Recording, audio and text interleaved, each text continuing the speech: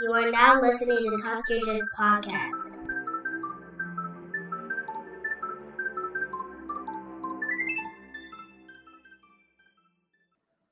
Welcome back to the Talk Your Jizz podcast. This podcast is, as the name implies, all about jiu-jitsu. I'm your host, Lamar Smith, and today's guest is a black belt who trains at Octa BJJ, located in Mississauga, Ontario, Canada. Ladies and gentlemen, Aaron Gale. Thank you very much. Hey, thanks very much, Lamar, for inviting me on the podcast. Really excited to do this today. Man, thank you, man. The pleasure is all mine, sir. How are you doing today? No, it's good. You know what? It was Sunday, so Sunday I try to take it easy, but I got some training in today earlier this afternoon. So I kind of just went to an open mat, just trying to work on a little bit of no-gi, and then just kind of like prepping for the week. I got a lot of things, whether I'm with clients or I got obviously going to teach a couple classes. So week's going to be busy, but it's exciting. So sounds good. Sounds good. The problems of being an adult, right? Yeah, you know it. You can't train 2 times a day, and then you got to take time to recover and do all those things. Now, as you get into your 30s and 40s, you have to take time for your body. So, as much as I would love to train like 2 times a day, 5 days, 6 days a week, you know, between 2 kids, house, the whole thing, it doesn't work like that anymore. Nah, not at all. But yeah, let's get it started. If you want to go ahead and formally introduce yourself again, by all means, and let's hear about your jiu-jitsu journey. Yeah, for sure. So basically, I am black belt in Mississauga, Ontario, under Hobson Mora. Was RMNU Evo BJJ. Now it's Octa BJJ up in Mississauga, Ontario. I've been training jiu-jitsu for about close to like 15, 16 years now. Kind of started at, like when we look at like Canada and Ontario, Brazilian jiu-jitsu was like still very young when I started. There weren't a lot of black belts. There was only like 3 black belts in Ontario at the time, or 3 to 4 black belts. That was kind of led by we had Gracie Humata, and then we also had Silvio Bering, black belts at the time. And I was got very fortunate to get connected with a school close to where I lived. And as soon as I tried it, I was hooked. So It was one of those things. It was a very humbling experience, but it was exciting to get out and do it. And then it was like I said, it's been 15 years since I've been training, where I've had ups, downs, great training years, bad training years. You know, luckily, fortunately, never really had a major injury to slow my progress or anything like that. But, you know, like anything where you have these frustrating times where you take a little bit of a break and, you know, family life gets involved and all sorts of stuff. Your career kind of gets all weird. You have to take certain side roads. So like my pathway to a black belt might have taken a little bit longer than say to typical 10 years, but it was one of those paths I still, you know, kept to the straight, where it was always like, it wasn't a question of like if, it was always when. Really, it was always going to happen.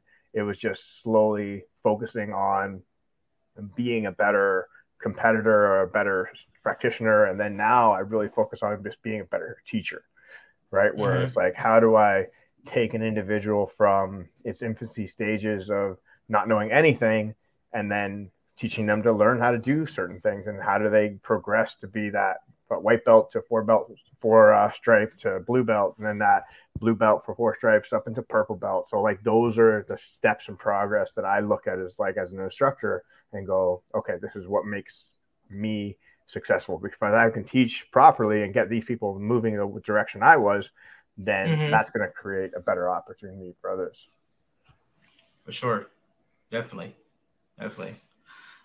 So what was it about jiu-jitsu? Because, you know, 15 years is a long time doing the same thing over and over again. So, you know, I always wonder, what was it about it that made you stick around this long? Yeah. I mean, I think like anything, like when I first started, I was kind of in a different industry. I was in the automotive industry at the time. I was, you know, you smoke, you drink, you do all sorts of things. And it kind of made me change my lifestyle more than anything. Right. So, and I always tell a story because it's pretty funny, because the first humbling experience, because I had done karate, I'd done boxing, and as much as like those sports were, challenging, they weren't that challenging. I didn't feel defeated if I ever left a class or anything like that. Like, yes, you don't have a good sparring session, you kind of move on and that's it, right?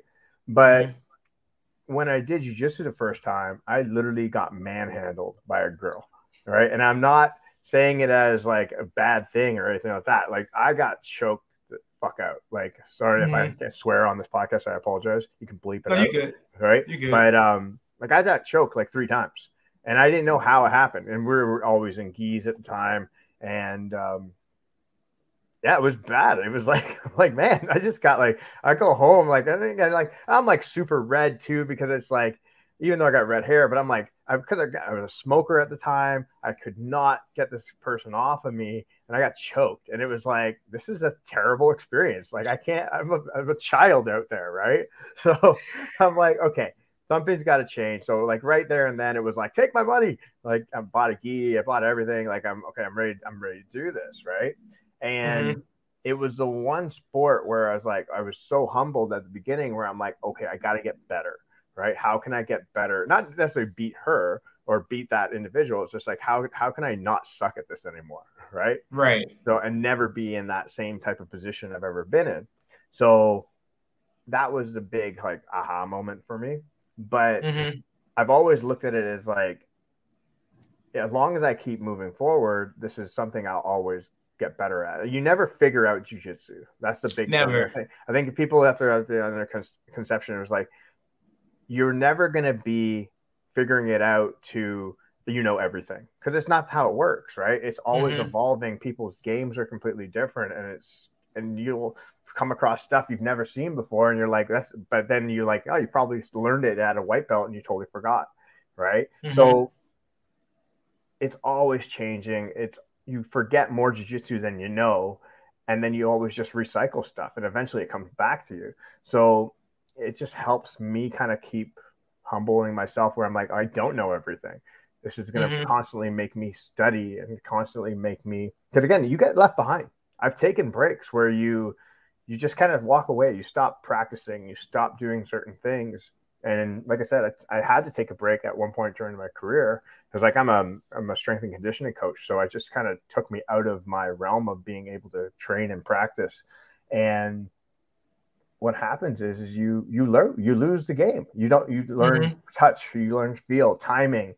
You might have the conditioning, but your conditioning sucks and your timing's off and nothing works, and all those things disappear. So you have to reset those expectations and reset your mind. And that's always been a good humbling experience for me. So like, even when we look at like COVID, when that happened, it was like, that was a huge break, right? And like I don't know where what the laws were like with you, but we shut down in Ontario for like almost 2 years, right? So it was all about speakeasy jiu-jitsu, right? Like, we had to like go into like gyms, and basically, whether it be like hiding and like, okay, lock the doors, turn the lights off, like, okay, let's go. And we got the training in, but again, the first 6 months, like, nobody did anything. No, it was terrible. Right? Like, places were closed, like and again, I totally understand owners where they're like, hey, I can't take the risk on opening up my gym right now, right? And luckily, eventually some people were like, okay, you know what? Everybody's gotten vaccine, or we got this, whatever. All right, let's go. Let's train. Right. And that was a blessing, because it was like, okay, finally I can get back to doing something. But then that was still a restart. Right. You're like, oh, okay, I got to start the shit all over again. It's like, so, and it happens. But I think that's the biggest thing. Is like, especially when you look at individuals where we're going from white belt to blue belt, where like blue belts like that day and age where everybody quits, right? And they're like, I've reached it. It's like, no, like, there's still so much more to that mountain peak that you haven't even touched, and you're never going to get to the mountain, right? You're never going to hit the peak. It's just like one more. It's like those false peaks, right? You think you're here, and then you're not. You still got a way more to go, and that's okay. As long as you're okay with that journey, that's how you do it. And I think that's what makes me so hooked to jiu-jitsu, is because it's a problem you can never solve, but you're going to try anyway. Yeah, why not, right? Like, it's like, I can't. I'm not going to figure this out, but let's see anyway. Yeah, exactly. I mean, like, I would even like one of my training partners, Mike, who actually does the podcast on my own podcast with me. We started it over COVID, but because we were like, oh, we got to do something. I'm fucking bored, so let's do something, right? So Right. and he's always been like a lapel player, right? And I'm like, that's fucking cheating. Fuck you and your lapel. Like, get this crap out of here, right?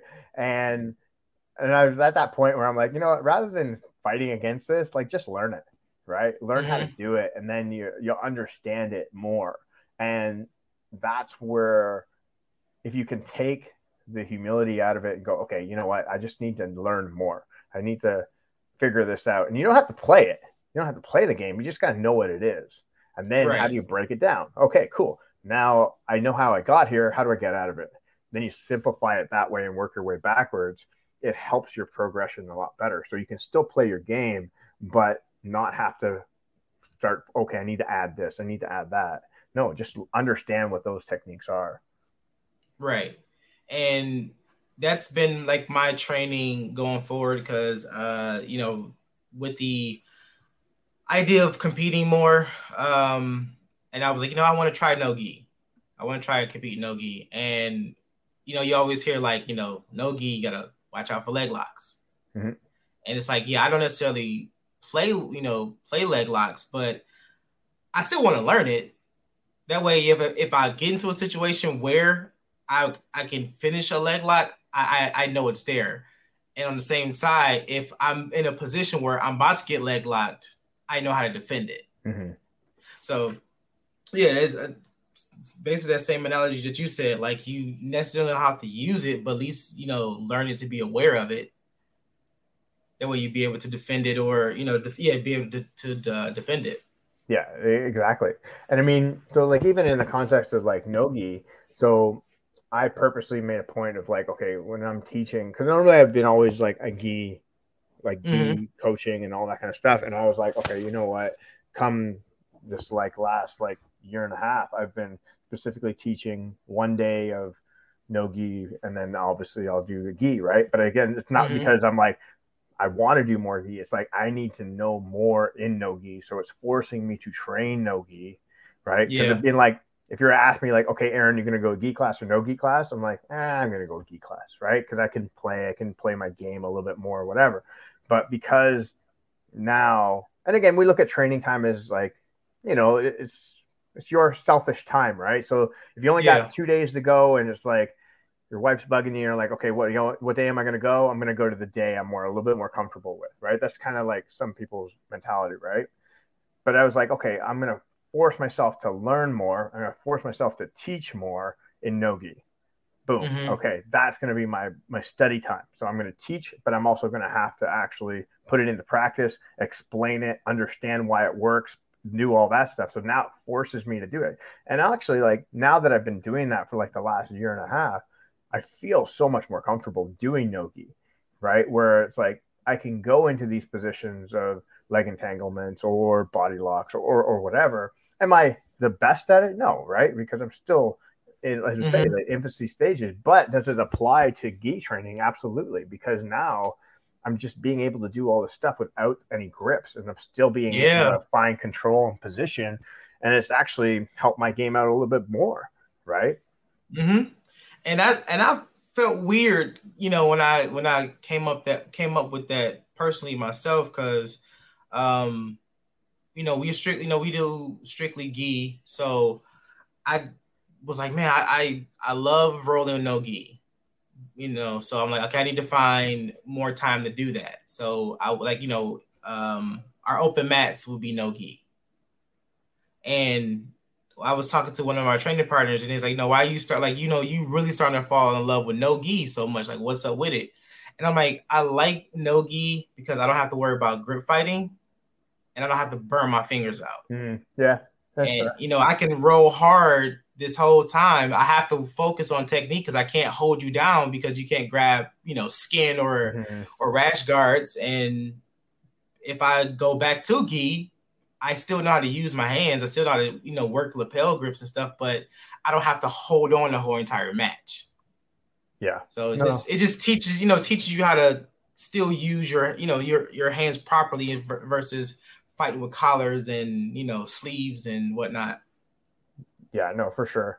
And I mean, like, I always looked at it as like, if you're, and I've been the judge of it, where it's like, oh, I'm burning my grips out, where I'm like, I'm just holding on for dear life, because going to a tournament every time, it's like the first 30 seconds is like death grips for all. Yes. Right. And it's just like, yes. What are we doing here? This is the stupidest game plan ever. Right. And so now I'm just like, you know what? I'd rather than grabbing material, I'll use material when I need to, rather than as an essential thing, where it's just changed the way I train so much more. Right. But I think it's because it helps too, because we're fortunate. I'm fortunate enough to have 2 black belt instructors that I've worked with for the last now 8 years. That one is primarily a no-gi guy, and the other one's a gi guy. So I get that contrast of seeing both as one of their black belts, so I can see the differences, but then I can also lean towards one or the other if I need to have a question or things like that. And that's the biggest thing, because like, even as I have a black belt, I'm still a student of the game. I'm still learning. I don't know anything really. Right. I just know more than the brown belt, and I might know more than the purple belt. But I've just been on the mats longer. I don't really necessarily know more. Right. So. Right. Yes, and my it's just like, that's like the conversations I have with my instructor, because fortunately we work together, so we'll talk about the previous classes or something we saw online, and just to sit there and like pick his brain, and you can still see the stuff that he's still learning, even as a doing this plus 10 years, and he's still learning, he's still evolving his game. We'll be like sitting around and like, hey, let's just go work something real quick, and I was looking at this and da. So we're like in the middle of his office, working, hand fighting and stuff. But yeah, man, like you always, like I said, like back to what we were saying, you're always learning jiu-jitsu no matter what stage of the game you're in. Oh yeah, for sure. So now do you compete? Yeah, so I'll be honest with you, like the last time I competed was 2019. And that was just because of a series of, like, again, COVID was a big one. So we didn't have tournaments for like literally 2 years. And so travel was a big pain in the ass, because I had, a 2-year-old and a 5-year-old at the time that is now 4 and 7. So at that point in time, it's been a little crazy, right? So to get out, because we would have to leave the country, right? There was no competition in Canada for the longest time. So that just slowly started getting back. So now, obviously, because now things are good, I'm, like I said, knock on wood, healthy. My plan is, obviously, we have a series of competitions over the next month, and then 2 months over here in Ontario. So I'm planning on doing a no-gi competition. I'm planning on doing a gi competition, which is kind of get me back in the game, as they say. But even though I'm 40 years old now, so I'll be going into the Masters division. I'm okay with that, because now I can be like, okay, let me roll against guys that are my age, rather than trying to go up against these killers who are 20 years old and, out of school and don't do anything, don't have a real job. But let them kill each other, and let me get back with all the other instructors that are still training, and we know not to reap each other, because we all got to work the next morning. I know, right? Like, it's gonna be hard to recover from this, so let's take it easy, That's the thing, man. It's funny, because it's like I laugh, because like, even like going in the bullpens of like the old comps that I used to do, because like I coach a lot of guys more now, right? But you be in the bullpens and you see the adults, like the young guys, just fucking, they don't talk to each other. Like, they're just so focused on what they need to do and whose head they're gonna rip off and all that. And then you see the older guys in the Masters divisions, they're all chatting with each other. Yeah, man, we're gonna go out and do this thing. This is gonna be fun. And then, like, once the fight happens, like, both of them are going at it, which is great, and that's what you want, right? But you just see the mentality is just shifted, right? Where, I mean, when you get into like IBJJF, like World Masters and all that, it's a little different, right? The guys are a little bit more serious, right? But all the local tournaments, like all the Masters competitors, they're just there to have fun, really compete against themselves and see where they can go. And I think that's important, right? Because that's what's going to really help grow the sport. As much as we want to say like everybody needs to be on a fight to win card or who's number one card, I'm like, yeah, that's not feasible, right? That's not going to happen. Those are for pro athletes, and that's the pinnacle as a sport, as they say. But jiu-jitsu in itself is so down in the bottom tiers as far as like its growth stages still. It's nowhere near what it could be. I mean, ADCC has really opened up that because now they are starting to do a lot more opens and they're branching out. So we're going to have an ADCC in Ottawa in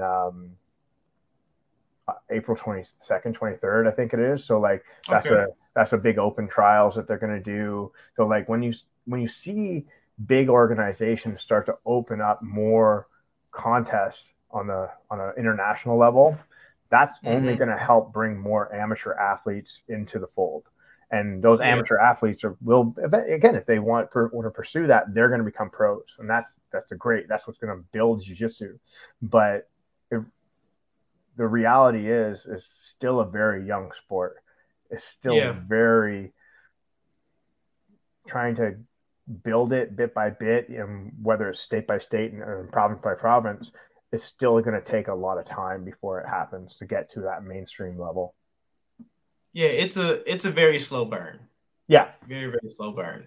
Because I think it was Gordon Ryan was on Joe Rogan's podcast, and they were talking about jiu-jitsu and if it will be able to be mainstream and whatnot. And one of the points they were making, like, combat jiu-jitsu has a better chance than traditional gi jiu-jitsu, because you can even watch a UFC match. Us as jiu-jitsu practitioners, if the fight goes to the ground, well, we're excited. But the average fan doesn't want to see that. They want to see bloodshed. They want to see the punches being thrown, the kicks being kicks to the head. So who's really going to sit there and watch gi jiu-jitsu on TV? Yeah. Besides people who practice jiu-jitsu. Yeah, and you make a good point, because even like when they said it, but I think, and I've had this conversation with a lot of people, where it really comes down to the rule sets, right? Like that's what dictates what happening in a match, right? So, and again, this is the biggest problem where you're having is like, okay, well, Gordon Ryan wants to, and I like Gordon Ryan. These are the guys. Until he beat him, you can't say shit, right? That's the way I look at it, right? But with Gordon Ryan, he wants to do no time limit, no gi matches, right?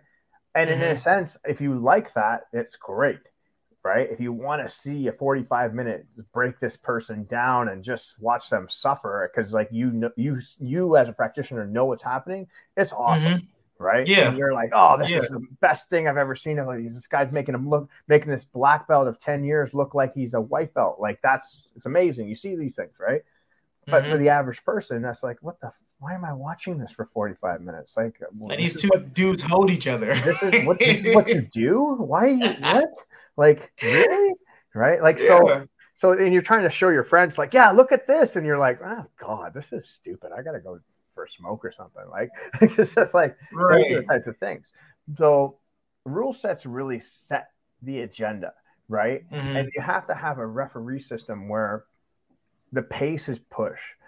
So if you have action, whether it's gi or no gi, obviously no gi, you're gonna get more action because there's just less stuff as far as the tacticality to operate on. So there has to be movement, there has to be flow. Where gi is obviously, if you're going to go with like IBJJF, right?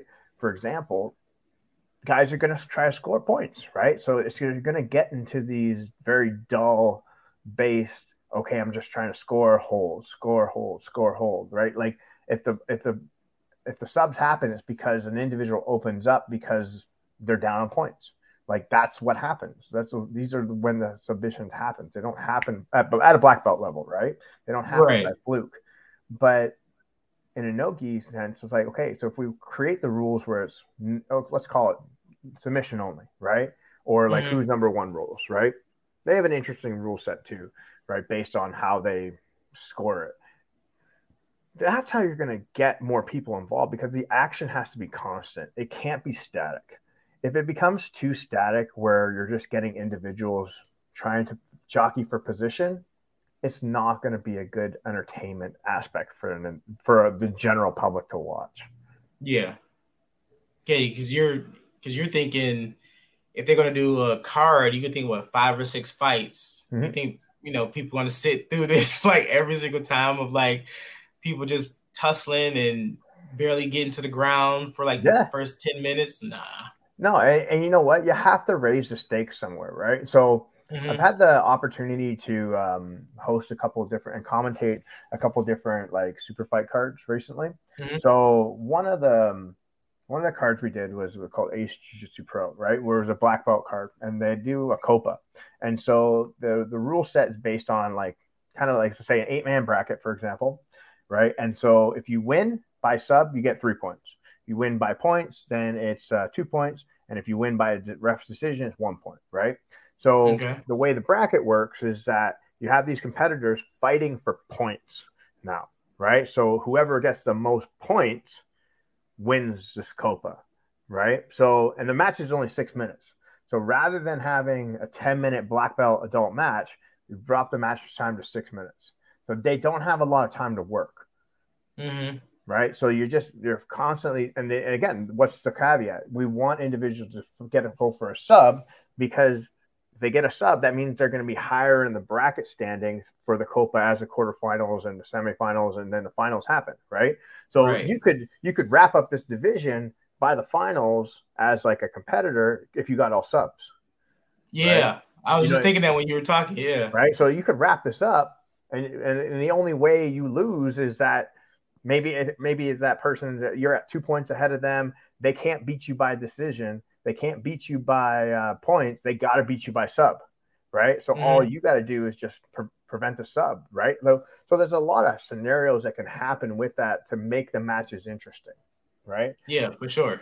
And then when you look at like card length, for example, like I was at a card where it's like, it was great. We kept it under 3 hours, but it was 27 matches.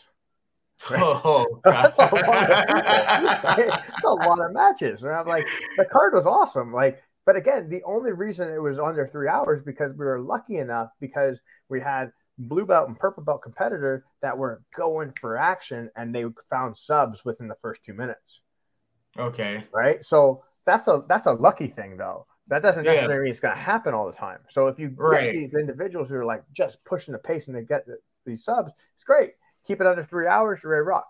I honestly think 2 hours is your max.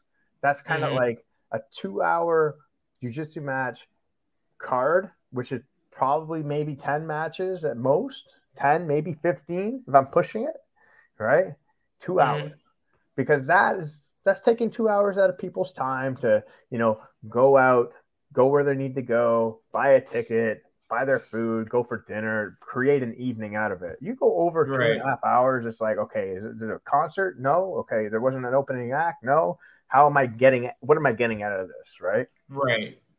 So, and that's if you want to attract the hey, you want to come with me to a jiu-jitsu event tonight? Whoa, what's that about? Right. Like, how you got to garner interest with the it's great for the individuals who know what we're doing. Right. Right. The individual doesn't know. How do you get this person to come with you to this event where they'll like it? And eventually learn it. But yeah, like, and they got to look at it and be like, oh man, this is weird. Like, no, if they see there's lots of action, they're like, okay, this is cool. I would go do this, or I would try it out, or I'll go to a trial class with you, or I'll go to the next card, or I'll watch it on pay-per-view or Flow or whatever. But if it's just boring and it's nothing happening and it's two guys laying on top of each other trying to fight for an advantage, right? Like, well, why did he get a point? Well, he kind of got out of that sub and then he got put back on the ground, and you got to like, oh, that's kind of stupid, right? Like, yeah, that's kind of how the rules work, though.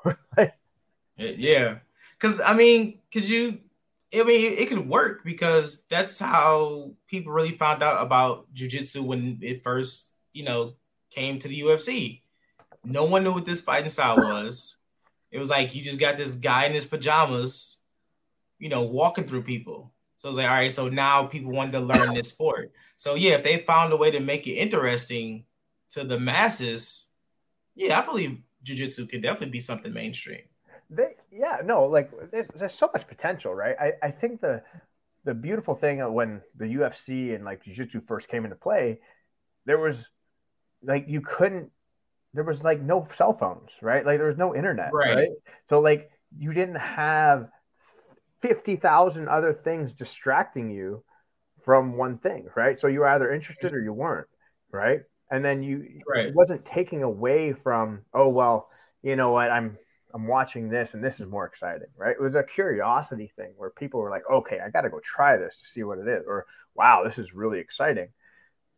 And now it's just like, okay, who has the better promotion? Who can sell the best? Okay, who talks the biggest shit? It's like, who's got a great instructional? Like, hey, athletes got to make money, right? So I'm all good with instructionals, but there's just so many instructionals. Like, what's a good instructional nowadays? I don't know, right? Like, you have to really pinpoint, okay, where are you getting your content from, and what works and what doesn't? Because I'm sure you've seen stuff on YouTube or whatever. I'm like, that'll never work in real life. like it's like you see it and you're like, oh, that looks cool. I could try it. It doesn't necessarily mean it's gonna work. You might catch it, right? Never say never, right? Because never say never.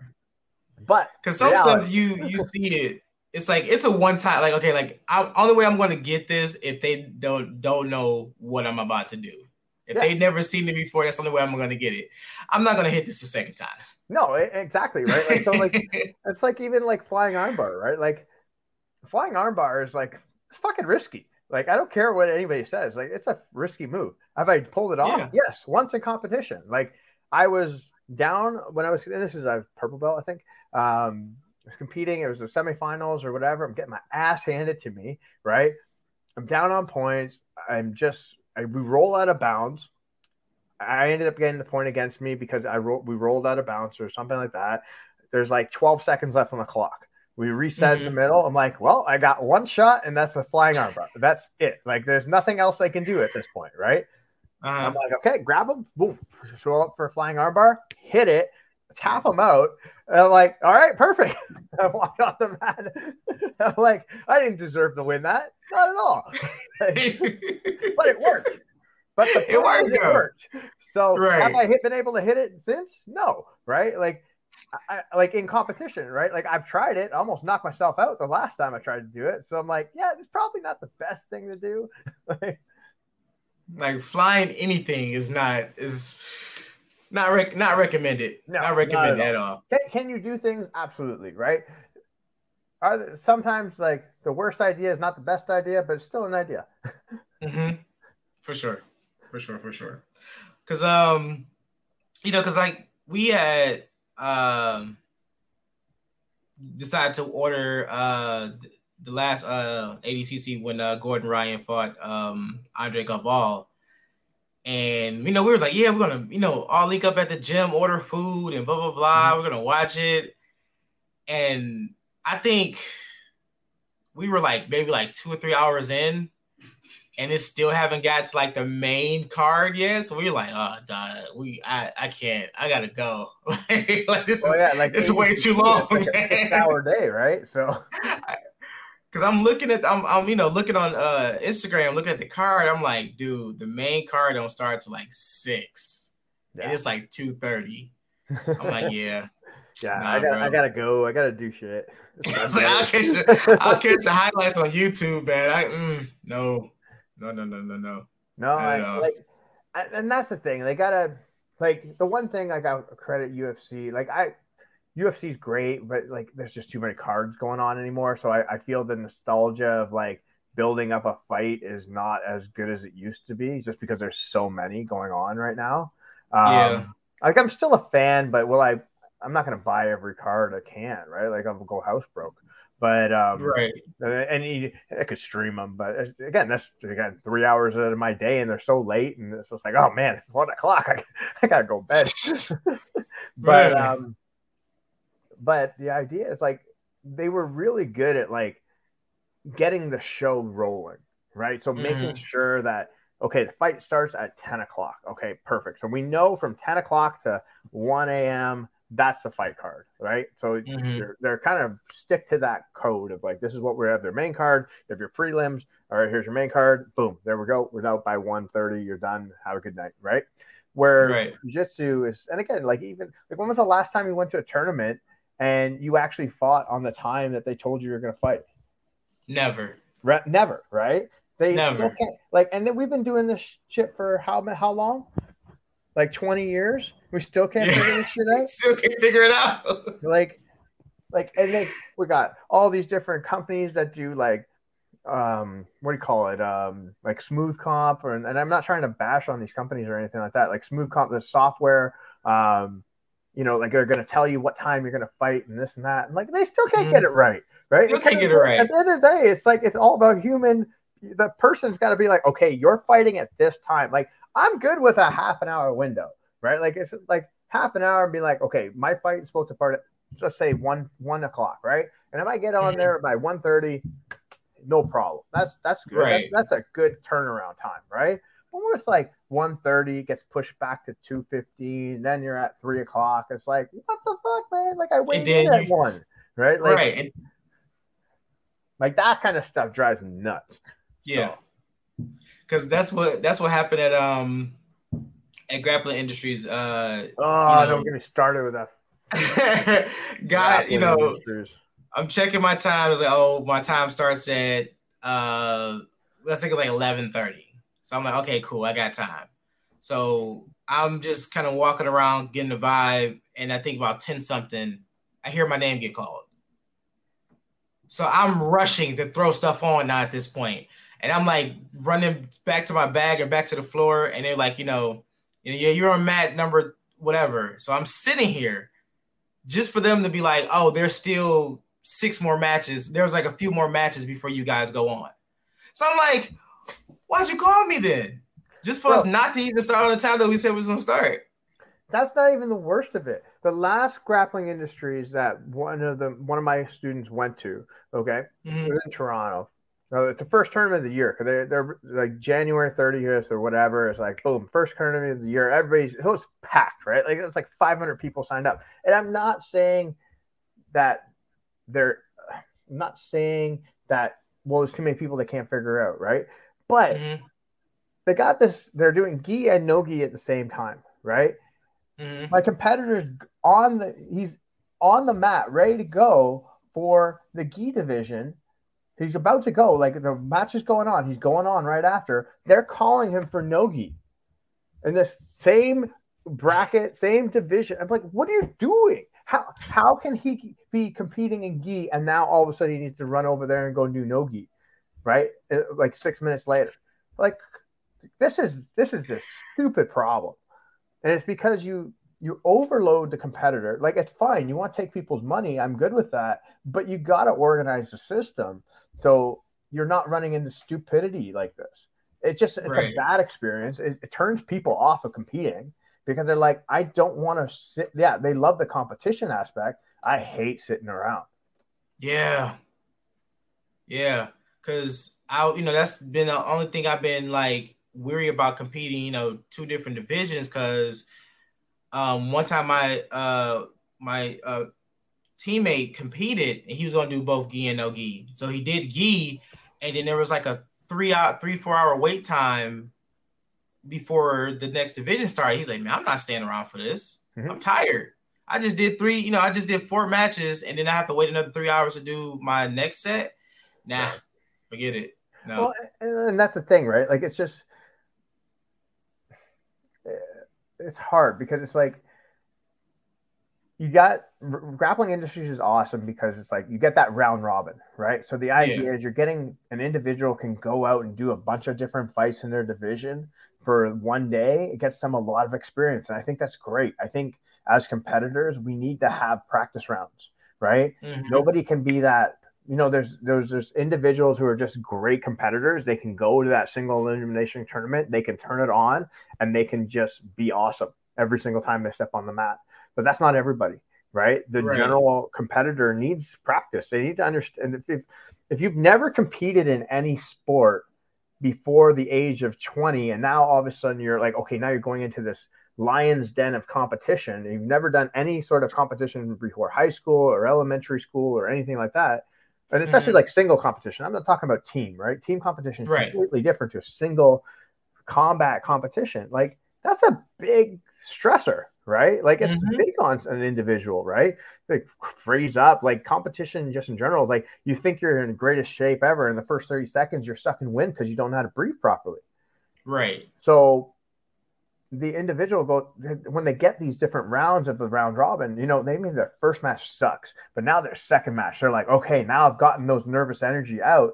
I'm good to go. I can go. And then, you know what, they do really well in the round robin, and then they might even win the division, right? Because they got to do that rematch, and maybe they got the most points. Who knows, right? But running a gi and shogi at the same time, round robin, how do you not think that's going to cause problems? Right. Maybe, and again, I understand it's hard to be like, okay, well, you got to rent the arena for 2 days, but rent the arena for 2 days then, right? If it's going to make the experience better for the competitors and the experience is better for you as an organizer, do it. Like spend the money, right? And again, I know it's not a cheap investment to do, but it's going to make your life easier, and you're going to get more people wanting to do your tournament. Because it was, hey, I got on the match like when the first 30 minutes, I got my 4 fights in. It was a great day. I went the next day. I did the no-gi competition. I felt great. I got my 6 fights in, whatever. You know, it was well run. That's a good experience, right? Yeah. But when definitely. You look at, man, I waited 6 hours. They called me for this. It was fucking shitty. I'm not going to do that tournament again. Fuck that, right? Like, right. I don't know. Like, that's my opinion with that particular one. But again, there's people who run a really good tournament too. And then you can't solve every problem, right? Shit's going to happen, right. But it's just got to get better. Yeah. I mean, you know, not, you know, it's not bashing them. Cause like you said, no, stuff I'm not happens. Bashing. I'm not bashing. People drop out, or they just up and decide not to do the division anymore. People leave. So yeah, we get it, but it's like, man, yeah, it's just put a hold on it. Like just get a chokehold on it, man. That's all. That's all we're asking. Because as a person, like, because you know, my daughter, she trains, so when I go to a tournament, she wants to go. And I would love her to be there. But she's a kid. She's not gonna sit there for like 4 or 5 hours. No. Yeah, and how old's your daughter? She's 7. Yeah, exactly. She's not gonna do that crap. She's like the first couple of hours, she's like, yeah, and then by hour 3, she's like, Dad, I'm ready to go. Yeah, we need to go. Like, I'm like, me too. Like, I haven't peed yet. I gotta go. I gotta get worth my $80 worth. I remember I was like, Daddy ain't do his match yet, so we still gotta stay. So she's like, all right. And I'm like, I know, baby. I know. I'm sorry. But it's rough, man. But no, I mean, when it's going is good. Like if you get when the matches are going, you know, the energy is live, it's vibrant in there, just like you feel on top of the world, even if you lose, and then you know you get your medal or not, and you go home. Yeah. So and you know what, like the idea of competition, and you have a really good training day, it's like, fuck, this is great. Like I had a great day. You feel good about yourself. You feel good about practice. I think the process too of like you picking a date and you're like, okay, I'm going to make weight for this particular day. And then I'm going to go train 60 days away from here. And then I'm just like, you go for that competition. And if you have a really good day, talk about self-accomplishments. Like that's man, huge. I'm telling you, it's huge for competitors. It's huge for individuals in general. And they accomplish something. And they, you know, even if they don't have a great day, they still get a learning experience of all that work that they've done before and how they push that forward. And I think that's a great atmosphere where it's like it provides a different type of sense of achievement compared to, you know, like I hate to, because I'm like I said, I'm a strength conditioning coach, right? So I hear the New Year's resolutions all the time, right? And I'm like, I don't want to hear resolutions. I want to hear markers where we're going to get to. That's where we're always constantly working. So I don't do I think New Year's is a great reset for people? I do, right? I think it's a good, because people will always gravitate to a New Year's resolution, and it's fine. But I always look at, hey, what are we going to accomplish in 30 days? What are we going to accomplish in 60 days? What's our year-end goal? And then we always look back on these things and be like, okay, what went well? What didn't go well? How do we adjust, right? And when you look at a tournament where it's like, okay, so like, so you circle a date, right? So like I've circled a couple dates for me, and it's like, now it's about the process. How do I go through this process and make sure I'm accomplishing what I want to accomplish in this particular time frame, right? And how do I feel when I get there, right? And again, I might feel really good or I might feel really shit. I don't know, right? But now it's the journey, right? And it's like, how do I? And then the next time I circle the next date, like, okay, the tournament went really well or went crap. Okay, what adjustments can I make between now and then to get better? Yeah.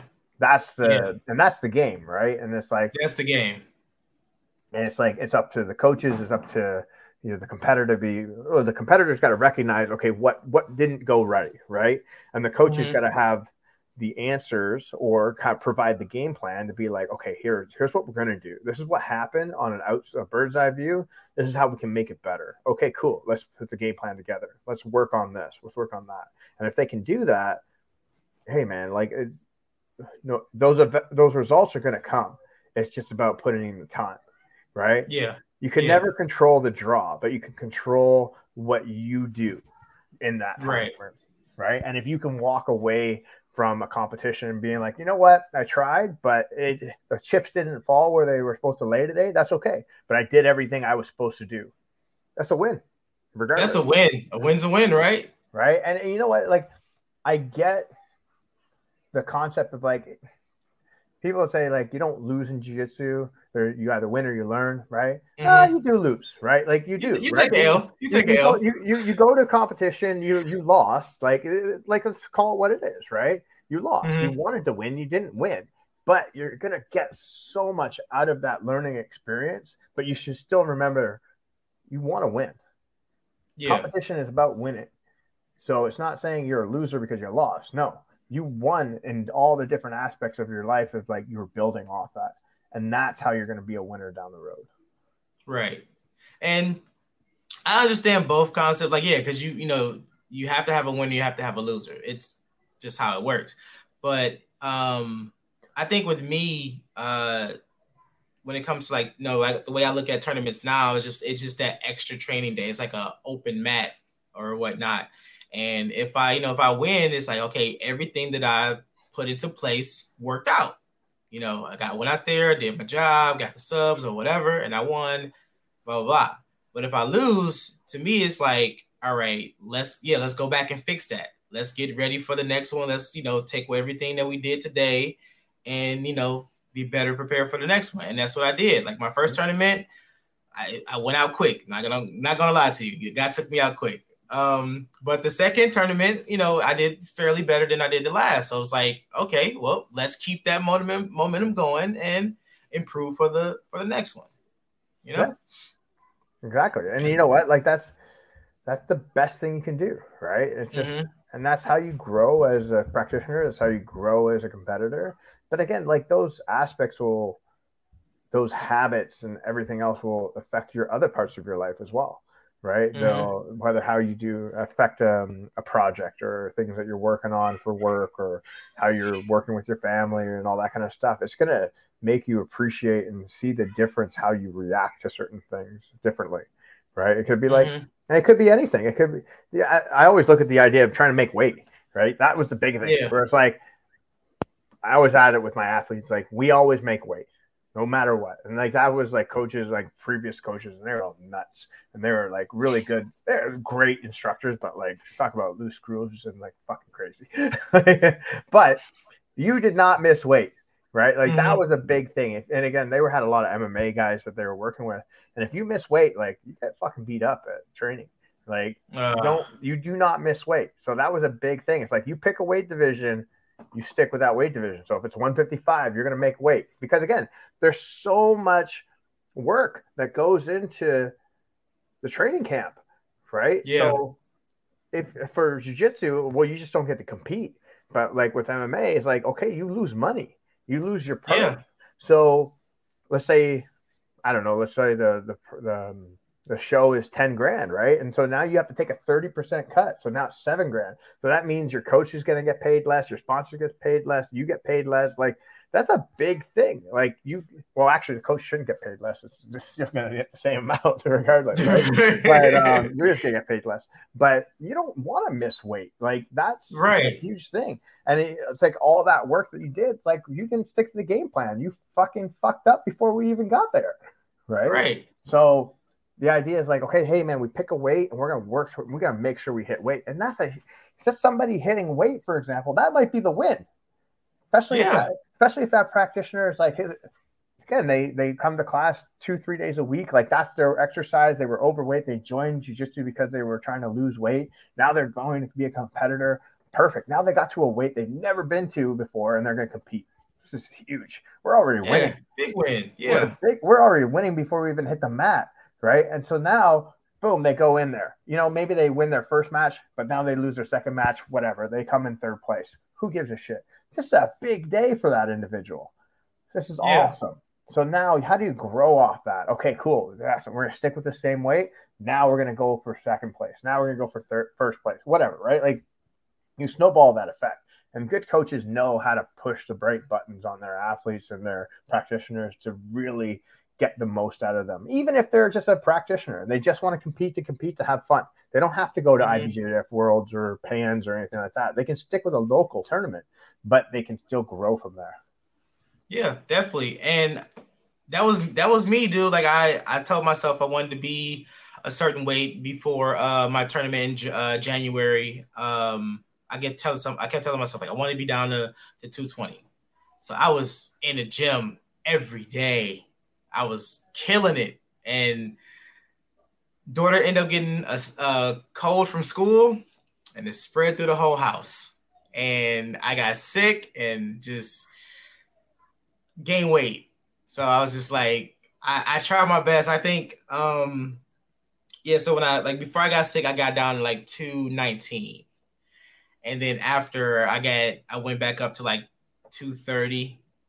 Mm-hmm. And luckily, since it was like not that many people in my division, I was still able to compete. But yeah, if I would have missed, if it had been like, yeah, you too heavy, or we have nobody in your bracket, then all that work could have been for nothing. Yeah, I'd have been more disappointed in that than losing the competition. Yeah, I know, and that's the sucky part, right? It's just like, and then I don't know how it is where you are, especially like locals and like having enough people in your division, right? But again, the beautiful thing is that because, again, in Ontario, especially for us, like again, like even Canada in general, we've been getting more people competing, which on card. So now we're getting brackets where even if it's a master's division, we're still getting 5-6 different competitors competing in those divisions, because now those guys that were white belts that you were competing against for forever are all now black belts or brown belts or purple belts. So like slowly, bit by bit, there's more people in jiu-jitsu schools than ever. But now how do you keep everybody growing at the same rate? That's the biggest thing. Right. And keeping them motivated, keeping them interested in coming back the next day. Because, no one likes to get their ass kicked, but it kind of comes with the territory, right? It comes with the territory, right? I mean, like, I always look at like Janner had the perfect thing where he's like, the training room is where you're going to be training 95% of the time, right? Like that's where your wins and losses are. So it's you practicing, and the idea as a practice is you have to lose, right? You're meant to lose in practice, and you have to give up things in order. If you're winning in training every single time, it means you're not growing, because you're always doing the same things over and over, and you're not putting yourself in positions to lose. So the idea is to grow in positions of where you're going to lose. So now you can, again, you give up to make up, right? And then when you get to that competition floor, that's when you need to be perfect, right? Yeah. The idea of the work has been done in the gym. It's not just because you're so magical on that day, right? It's you've done all the hard work in the training room, and that's where you've made all your mistakes. And now it's about just showing up for the lights at that time. Right. Yeah.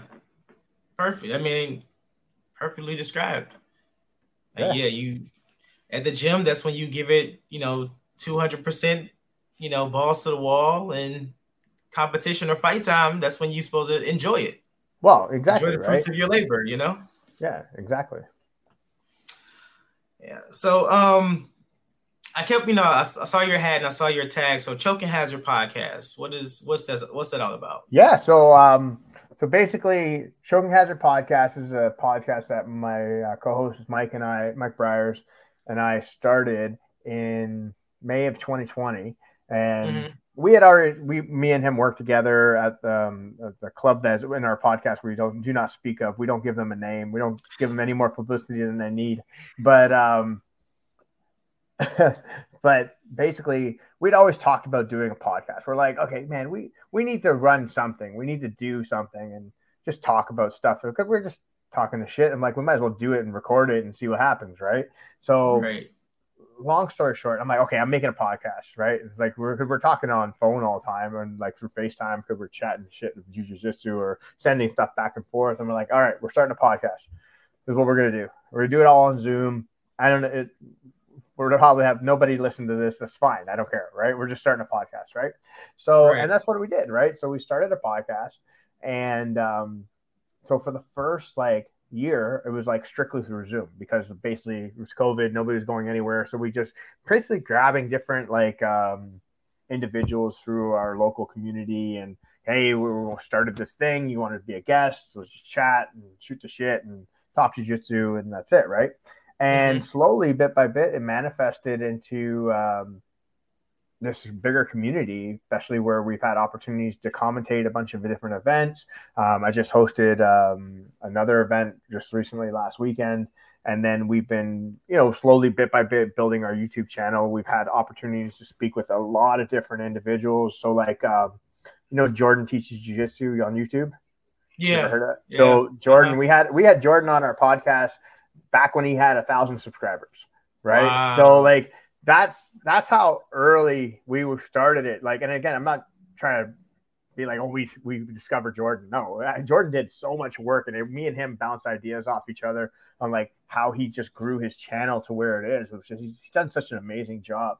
But I've had the opportunity to speak to a lot of different competitors in Canada, the US, and Singapore throughout the podcast, and it's something that we just want to keep doing. And bit by bit between Mike's work, my work. Now we've doing more in-person studio, and now we're just trying to add more events, and we're trying to figure out the options for possibly running our own event as well one day.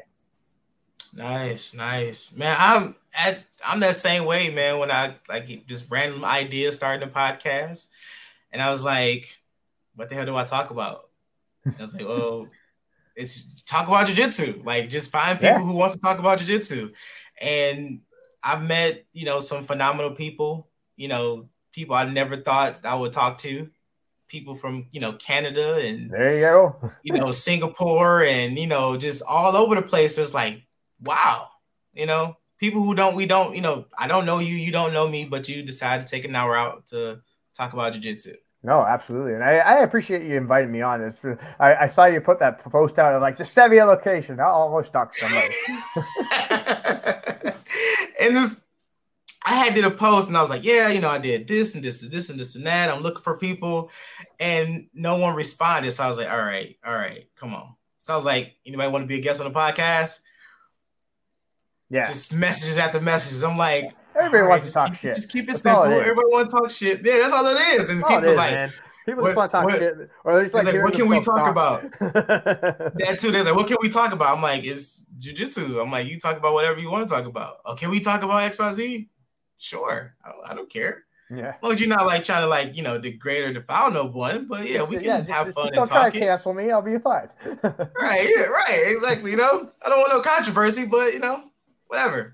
Oh yeah. Whatever. And you know what? It's funny because it's I've had the opportunity just talk to some great people and get into and we just talk shit too. And it's a lot of times we've had controversial topics that we'll bring up, and it was obviously here whether it's vaccines and just lockdowns, all sorts of stuff. And so we just a whole bunch of different people and get different perspectives as well, right? Because again, I'll listen to anything, Rick. If it's fucking crazy, it's crazy. Plain and simple. Like it's just you can't go.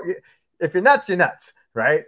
But it was just kind of like it was great to get different perspectives and just like I'm neither or with. I'm just like, okay, let me hear your view. Tell me about it. Like, why do you look at it that way? Okay, cool. And then when you look at the jiu-jitsu side, I think the more I look at it with the people I've talked to over jiu-jitsu, people just want to get better. They just want to train more. They just want to get better.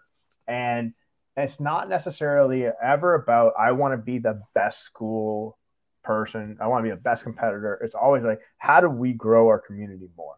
How do we build this from where, and like I said, like we're still in the infancy stages of what it is. Like, how do you build it into something else, right?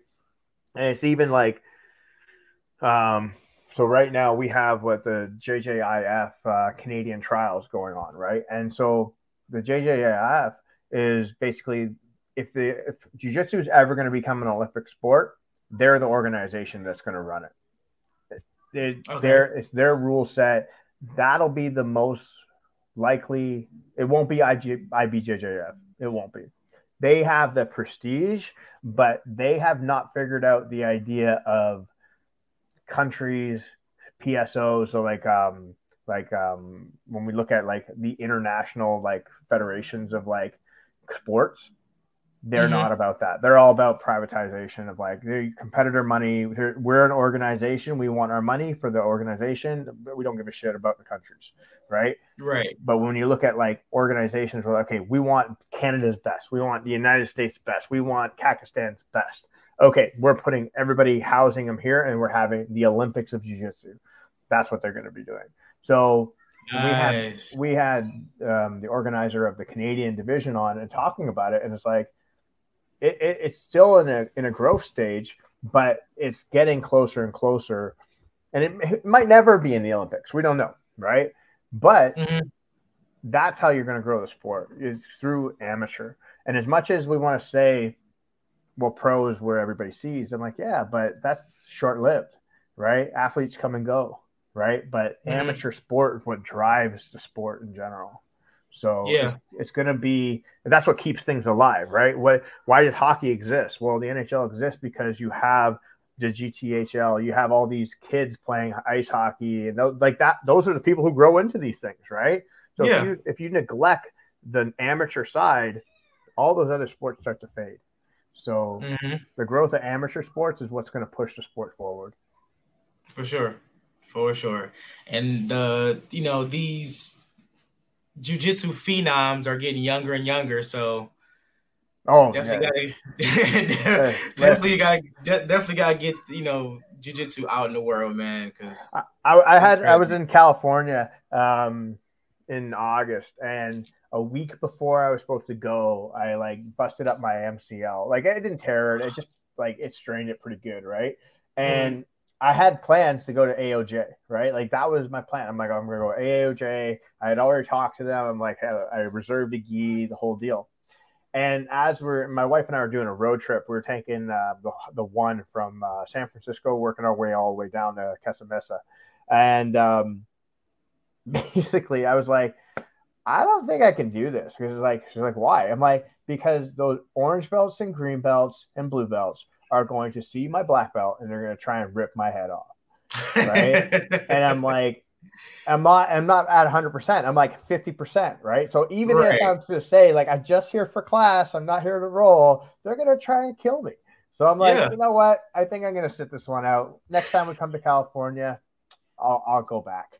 So it's like, sorry, I'm not, it's not about ego. It's like, I just don't need my knee torn apart by a 18-year-old. I know, right? On vacation. Right, on vacation. Like, right. So no, thank you. That's it. I'm not saying they would ever do that, but just say. Just right. I'd rather be safe than sorry, right? Exactly.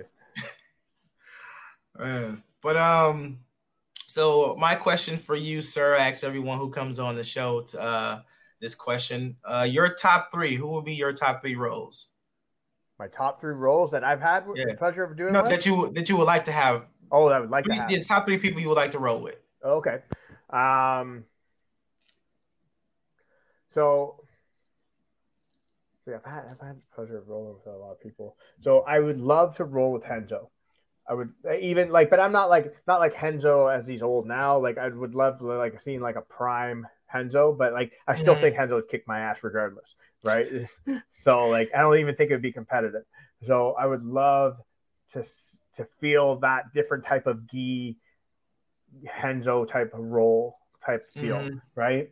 I think rolling with Gordon Ryan would be the most painful experience ever of just being absolutely make me want to quit jiu-jitsu. So I don't even know if I want to do that and go down that road.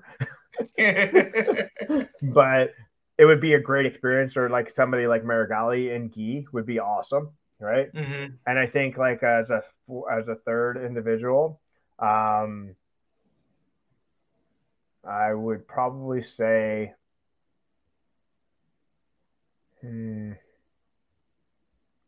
oh, this is a hard one. See, like who would be another one? I think probably one of the Mendez brothers. If I was to ever go to California, and like probably like Guy Mendez or something like that. Like I think that would be interesting, just to see the difference. Like I've had the opportunity to roll with like GSP, Johnny Grippo.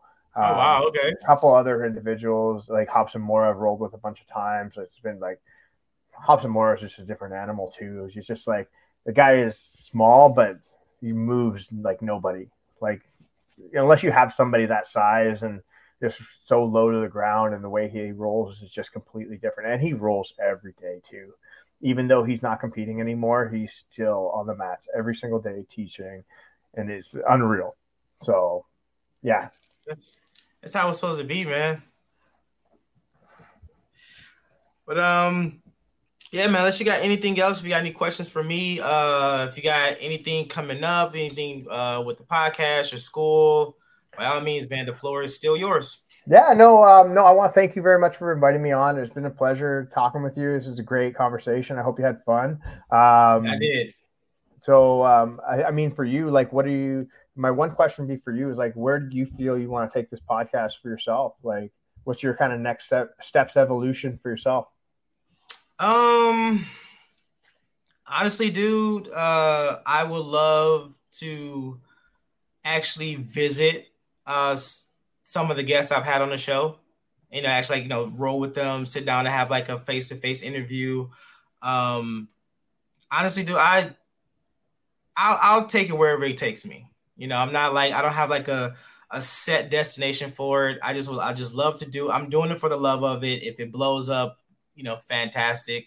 But I would just love to be able to, Joe Rogan and shit, just to be able to sit back and just talk about jiu-jitsu every day. No, that's awesome. That's kind of like my goal. But mainly, I would love to eventually be able to get to a place where I can visit, like I said, visit my guests and, link up with them, roll with them, and just do jiu-jitsu.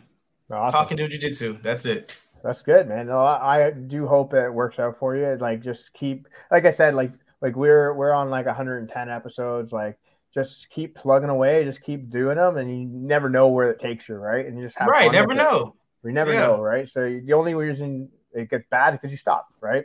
So just have fun with it. I do appreciate you having me on, and if you ever end up coming to Canada, please let me know. We'll go train, and then we'll do a podcast after. I'm all for that. Man, definitely, man. Definitely. Yeah, for sure. For sure. Yeah, man. So thanks so much. I really do appreciate it. For anybody who's listening and want to listen to our podcast, it's Choking Hazard Podcast. Instagram handle is @ChokingHazard2020. Hit us up. We're always putting up cool content and all sorts of stuff. So even though we're from Canada, we still know what we're talking about. Okay. So we got stuff up here. I'm just letting you know. Okay.